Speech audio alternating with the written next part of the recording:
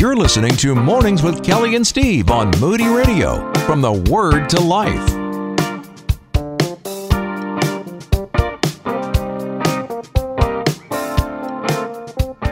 Rob West of Faith and Finance Live is joining us.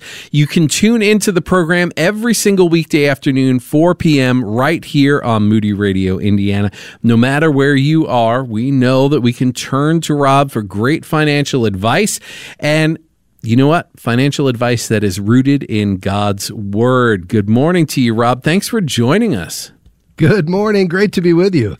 You know, I'm very, very excited about this. We received some information a couple of weeks ago that after the new year, there was a new emphasis for your program regarding its name and transitioning over to Faith and Finance. And, when I first read that, I was like, how brilliant of a move, because truly we have got to take and walk by faith. And one of the things that challenges us so much in our walk and really impedes us when it comes to faith is finance. Sometimes when we feel that there's some lack over here, we really become despondent and it affects our walk with Jesus. But all the resource that we are given comes from Him. Let's begin right there with why the importance of faith being married to our finances. Yeah, well, you make such a great point, and we are excited about the new name. So MoneyWise Live is now Faith and Finance Live as of January the 2nd, and I'm doing a pretty good job of actually using the new name. I was worried about that. But, it does strengthen the way we express the Christian worldview of faith and finances. If our primary goal as believers is to be used by God as faithful stewards to advance His kingdom, then our legacy is more than simply being wise with money. And so it's an opportunity to really articulate that more clearly. And, it does all begin with our faith, because when we recognize God owns it all and we're stewards or managers of His resources, then the goal of the manager is to understand the heart of the master so that he or she can reflect the master's wishes as they manage the master's money. Well, that's what we do every day. And so it should start with our deeply held values and priorities. What is God doing in our life? How can our faith journey be expressed through our financial decisions? Because here's the reality. The way we handle money is one of the clearest indicators into what we value and where we've placed our trust and,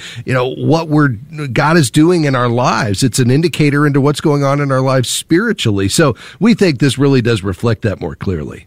Well, one of the things that we've got to realize is that, at the start of a new year, a lot of people come up with all sorts of resolutions, right? We want to change something about the former year that maybe we didn't like. And maybe that's, we were talking with Trillia Newbell earlier today about 52 weeks in the Word and how, a lot of people say, I'm going to read the Bible cover to cover. And then they kind of get along in that journey and somewhere along the way they flame out. Much like we do with our finances. We're going to stick to a new budget, right? Whatever this might be. We want to take the pain of the previous year and try and put a Band-Aid on it somehow. But these are things that we do to try and make ourselves feel a little bit better, but we want to honor God now, especially with our money. Are there specific things that we should be doing when it comes to the new year with our finances? You got any kind of those top 10 things or the best practices? What do you got?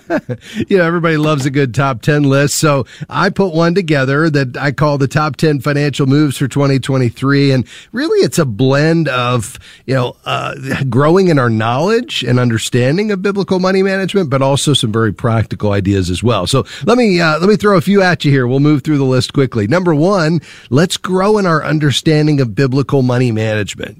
We may have graduated and left home with some financial literacy skills, hopefully, but so often we weren't taught how to manage money God's way. What does the counsel of Scripture say about managing money? All the ideas that we were just sharing a moment ago. Well, this could be the year that you grow in your understanding of all that. I'll throw out 3 reads for you. A light read, Your Money Counts by Howard Dayton. It's a great one. A new read, read Redeeming Money by Paul David Tripp. He's not known as a money author. He writes on parenting and Christian living. Well, he came out with his first money book, and it's phenomenal. Again, it's called Redeeming Money. Or an in-depth read. This book, other than God's Word, was the one that shaped my view of finances most significantly, and it's Randy Alcorn's Money, Possessions, and Eternity. So perhaps pick up one of those and grow in your understanding of biblical money management. Here's number 2, begin a gratitude journal. Now, what is that? Well, what if you began or ended every day by just jotting down 2 or 3 things you're grateful for?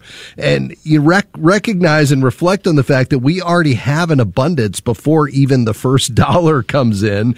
I guarantee you, if you start this practice, it will change your perspective on money and really, I think, change how you handle it as well. One more. How about strengthening your financial foundation this year? I'll give you 2 practical suggestions there. Number 1, automate your savings to your emergency fund. So I recommend you have 3 to 6 months expenses set aside in a savings account, probably an online savings account where you're going to get a little bit of interest and no fees linked to your checking account. Well, if you're not quite at 3 to 6 months expenses, what about automating something going right into that account, $25, $50, $100 a month?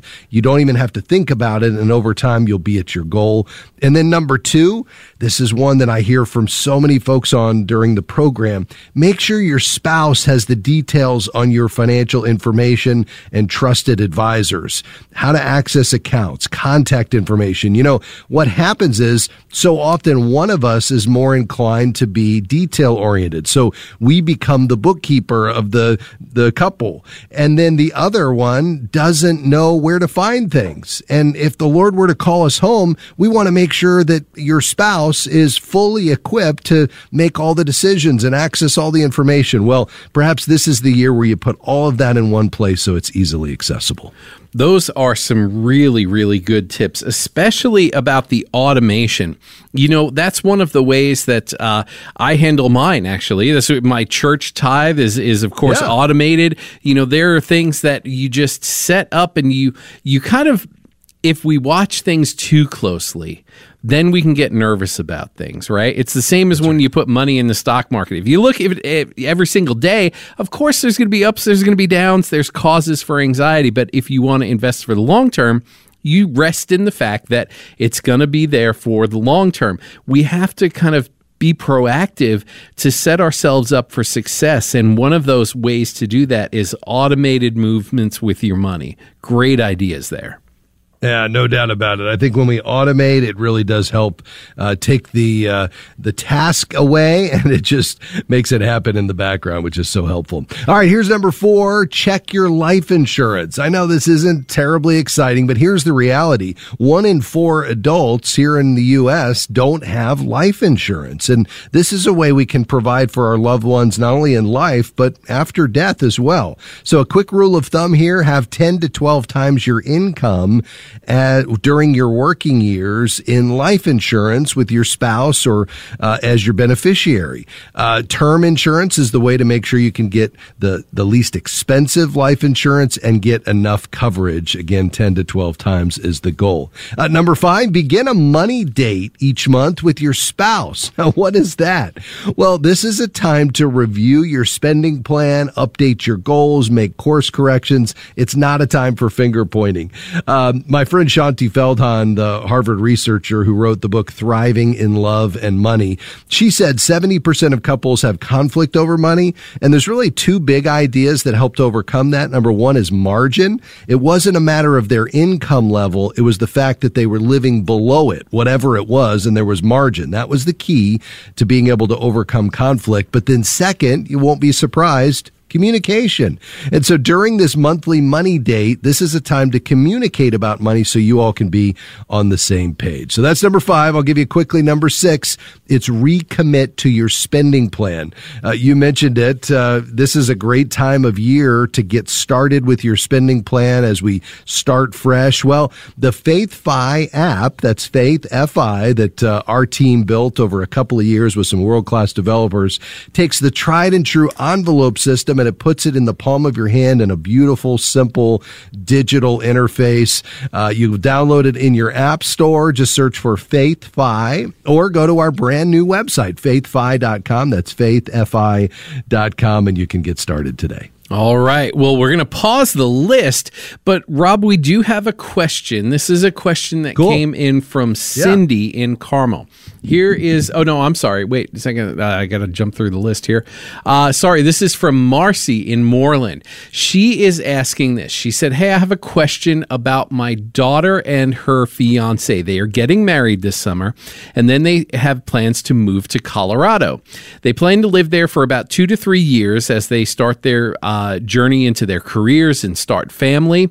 And then they plan to come back, but they want to live in Colorado for a period of time.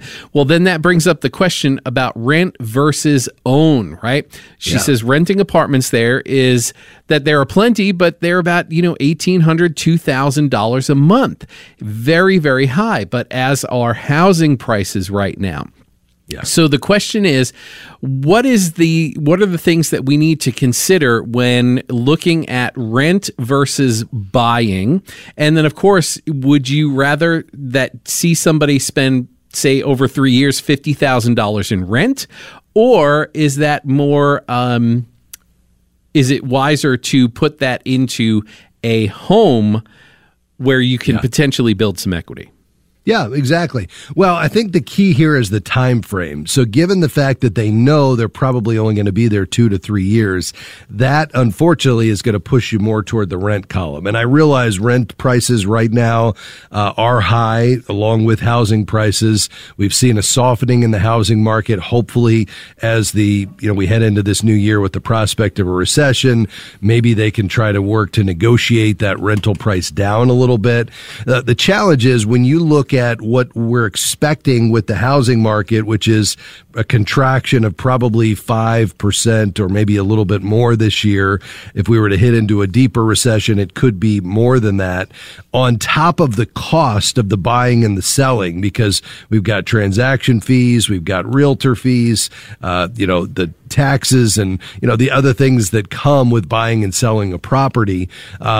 Given that, I probably would not make a purchase just because you may find yourself actually losing money on the sale if, in fact, we're talking a 2-year time horizon, and that's just with the decline of the prices of homes, not to mention all of the expenses on top of that. So as much as I'd like for them to be homeowners, I think the time horizon here would warrant renting. We continue on in our conversation with Rob West. You know him, you love him. He's the host of Faith and Finance Live. You hear it right here at 4 o'clock every single weekday afternoon, right here on Moody Radio, Indiana.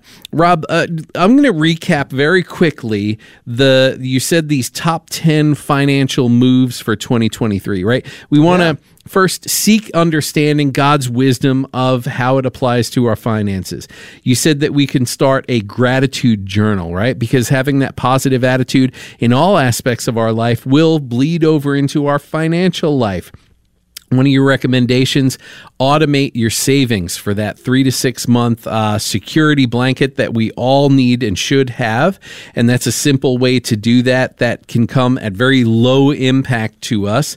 But then also protection, sharing the information about your finances with your spouse. I've heard this time and time again. Yes, where people, one person is called home and then the other doesn't even know where are the accounts, what bills do we even pay? So often those are the types of challenges that families find themselves in when there is someone who does control the finances that has been removed from our life. You also said check up on our insurance, term and whole life insurance.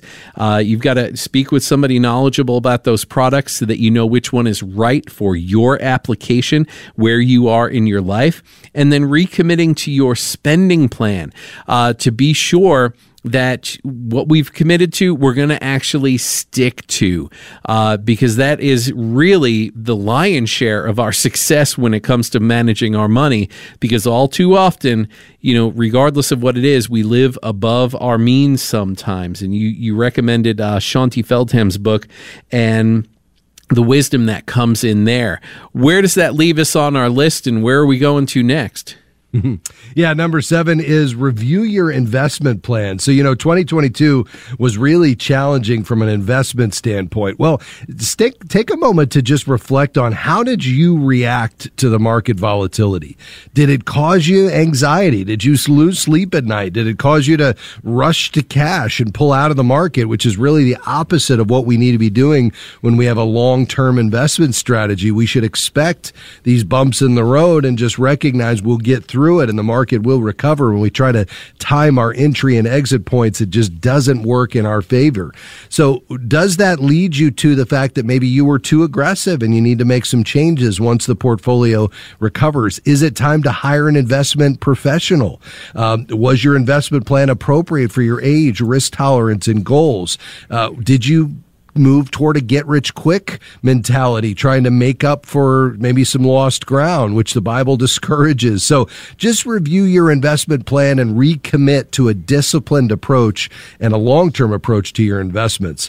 And then number 8, well, I'm sorry, were you going to say something, Steve? Well, I was going to say that when it comes to that, understanding what our investments look like and our strategies, dependent upon the stage that we are in life, we should also have different goals, right? As we're younger, we can be more aggressive because we have a much longer runway where if we do suffer loss, we can always, go back. We have time to make those things up. But as we age up and we go through family life, and then when we've got kids who move out, and then we're looking toward, the sunset years, we need to be more conservative. Can you speak a little bit about some of the wisdom as to how we should manage finances and how we can't just take one strategy that works when we're 26 and think that it's going to serve our best interest when we're 62? No, that's exactly right. And so our investments should get more conservative over time, especially as we approach retirement. But I don't think we should ever be in a place, if we have investable assets, where we eliminate stocks altogether. A good rule of thumb is it's the rule of 100. So you take 100 minus your age, and that's how much you should have in stocks, the equity portion. So let's just run that scenario. You're age 60, you take 100 minus your age, so you should have probably 40% still in stocks and maybe 60% in more fixed income type investments like bonds. That's going to smooth out these kind of ebbs and flows. The volatility of the stock market is still going to give you a growth component, but it's not going to be as volatile. And that's just part of getting more conservative over time. But keep in mind, once you reach retirement age, let's say it's 65, if the Lord tarries and you're in good health, you still have a decades-long need on average for this money. So this money still needs to be growing and working for you, even if you're pulling out an income from it, especially in light of inflation, because we're losing purchasing power on that money every month unless we're growing it. And that is something that we've all got to consider, because we have to be aware of that, because we do, although it seems as though we feel like we're just as young as we were when we started investing, when we're in our later years, it's not true. Time has passed. And so that's right. We've got to be aware of that. And so I appreciate you stating that, about the stages of where we are and that awareness of reviewing our investment strategy. All right. Where do we go from there, Rob? Yeah, number 8 is commit to a debt repayment plan here in the new year. A couple of suggestions there with regard to credit card debt. With these interest rates rising as the Fed raises rates, credit card interest rates are rising along with it, which is making this more and more challenging in terms of carrying debt. So let's dump debt this year. If you have under $4,000 in credit card debt, pay it off with the snowball method, where you line up the bills smallest to largest balance, pay the minimums on all of them, but whatever margin you can carve out from your budget, let's attack the smallest balance with all of that margin first. So let's say that's $500 and you free up $100 a month. Well, 5 months later, that one's gone. We rip it up and celebrate, and then we move on to the next one and the next one right down the line.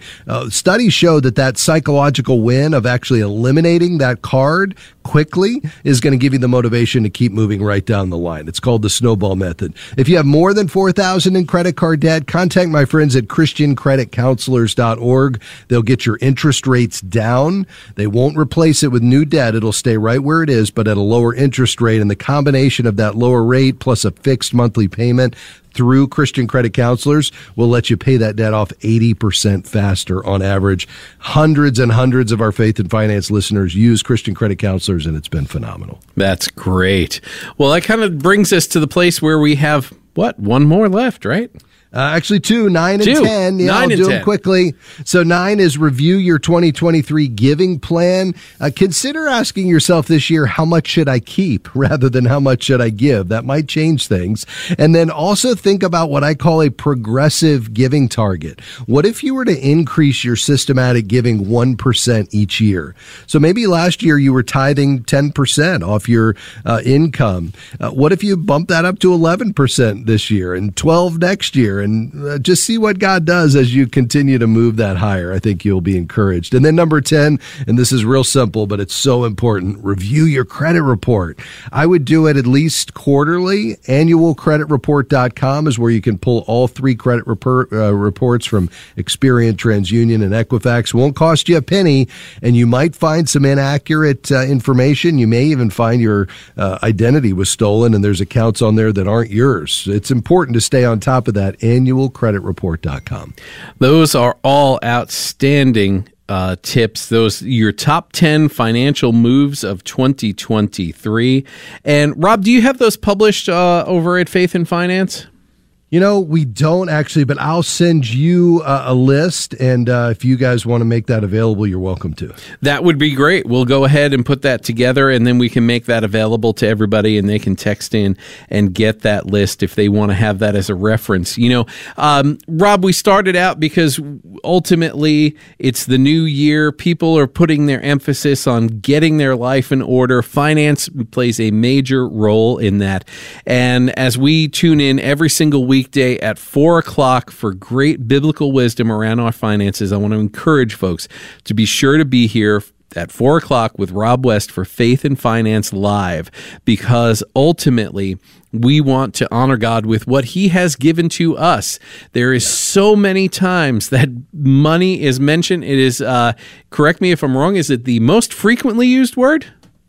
Nearly, yeah, 2,600 references, half the parables, so addressed more than heaven and hell combined. It's, just except for love, it's the most talked about topic in the Bible. Yeah, and the enemy knows which ones to use against us, and finances are absolutely the place where the enemy can attack and cause us to have all sorts of discomfort. So we have to be proactive, and that is what God is asking of us. So one of the ways to be proactive, tune in every single weekday afternoon right here for Faith and Finance Live at 4 o'clock with Rob West. Rob, thank you so much. Happy New Year to you. And of course, to all of the folks who are responsible for bringing us Faith and Finance, our blessings upon you guys in the new year with the direction of the show. Thanks so much. It was great to be with you. And check out the new website, faithfi.com. There's lots of great information there. God bless you. You're listening to Mornings with Kelly and Steve on Moody Radio, from the Word to Life.